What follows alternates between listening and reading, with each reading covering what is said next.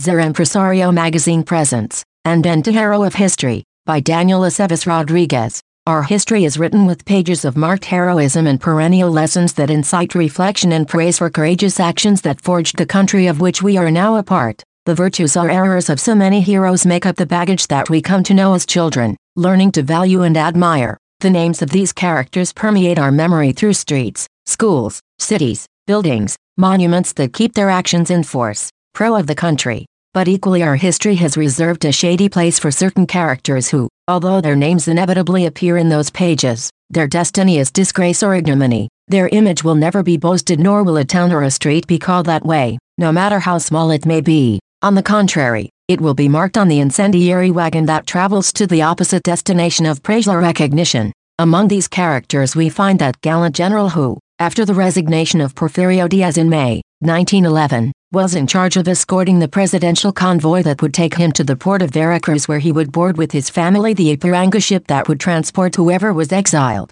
For more than 30 years he held power in Mexico, a place where he would never return. We are referring to General Victoriano Huerta Marquez, originally from Calotlan, Jalisco, who history has identified with the epithets of the jackal or the usurper, and who was president of Mexico from February 1913 to July 1914. An admirer of General Napoleon, Victoriano since he was a child was inclined towards a career in arms, joining the troops of General Donato Guerra at the age of 15, who recommended him to study at the military college, standing out for his use and a special ability and taste for mathematics, a science that would make him lean towards topics related to topography and artillery, a situation that made him stand out from his other colleagues. Meteoric were the promotions he obtained in the militia, and above all by having the support of General Manuel Gonzalez, the famous one-armed man, the compadre of Porfirio Diaz and who was president of Mexico from 1880 to 1884, enough to return the command to Diaz, power that he did not. He would release it until 1911.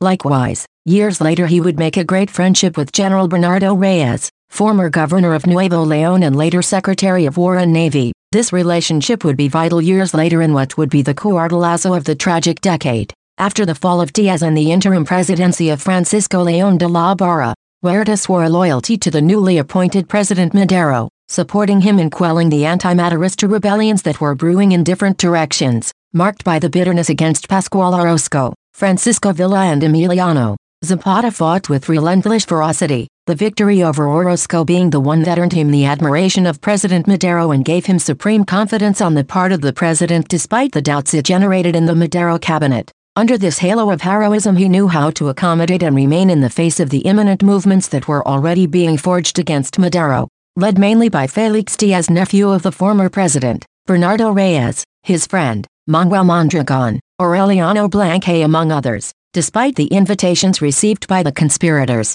Huerta wanted to remain loyal to Madero while waiting for the events, which came sooner than expected. On February 9, 1913, the revolt against the government began, and General Lauro was wounded. Villar is in charge of the defense of the National Palace, so this custody remains in the hands of Victoriano Huerta, a situation that is linked to the death during the hostilities of Bernardo Reyes, virtual head of the rebellion, leaving then the ideal panorama for total control of the situation on the part of Huerta, who surreptitiously joins the conspirators and seeks the support of the North American embassy led by Henry Lane Wilson, who saw in him the ideal figure to carry out the desired replacement of Madero, and thus forged the ignominy known as the Pact of the Citadel or the Embassy Pact, where the fall of Madero and Pino Suarez was tacitly determined. We all know the outcome, the cunning crime of the president and vice president 3 days after that violating pact, resulted in the promotion of Huerta to the first magistracy, but not before fixing things so that there was no sign of irregularity,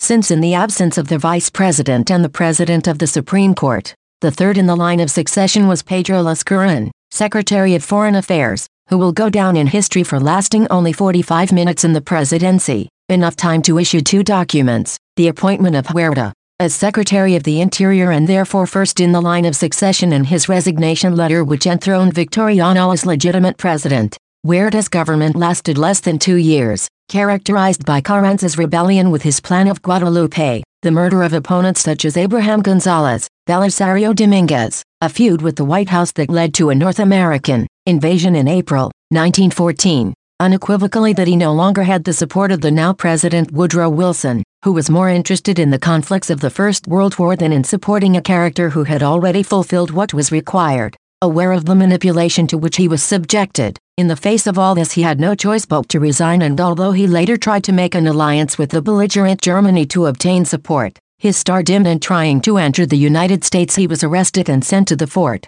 From Fort Bliss there in El Paso, Texas, where he mysteriously died on January 13, 1916. It is said that he suffered from cirrhosis of the liver, a disease that accompanied many years due to his recognized alcoholism. Copyright 2024 Grupo Editorial Zer Impresario. All rights reserved. Any opinion expressed in the various contents of this magazine and/or podcast is the responsibility of the person who expresses it and does not necessarily reflect the position of this publishing house.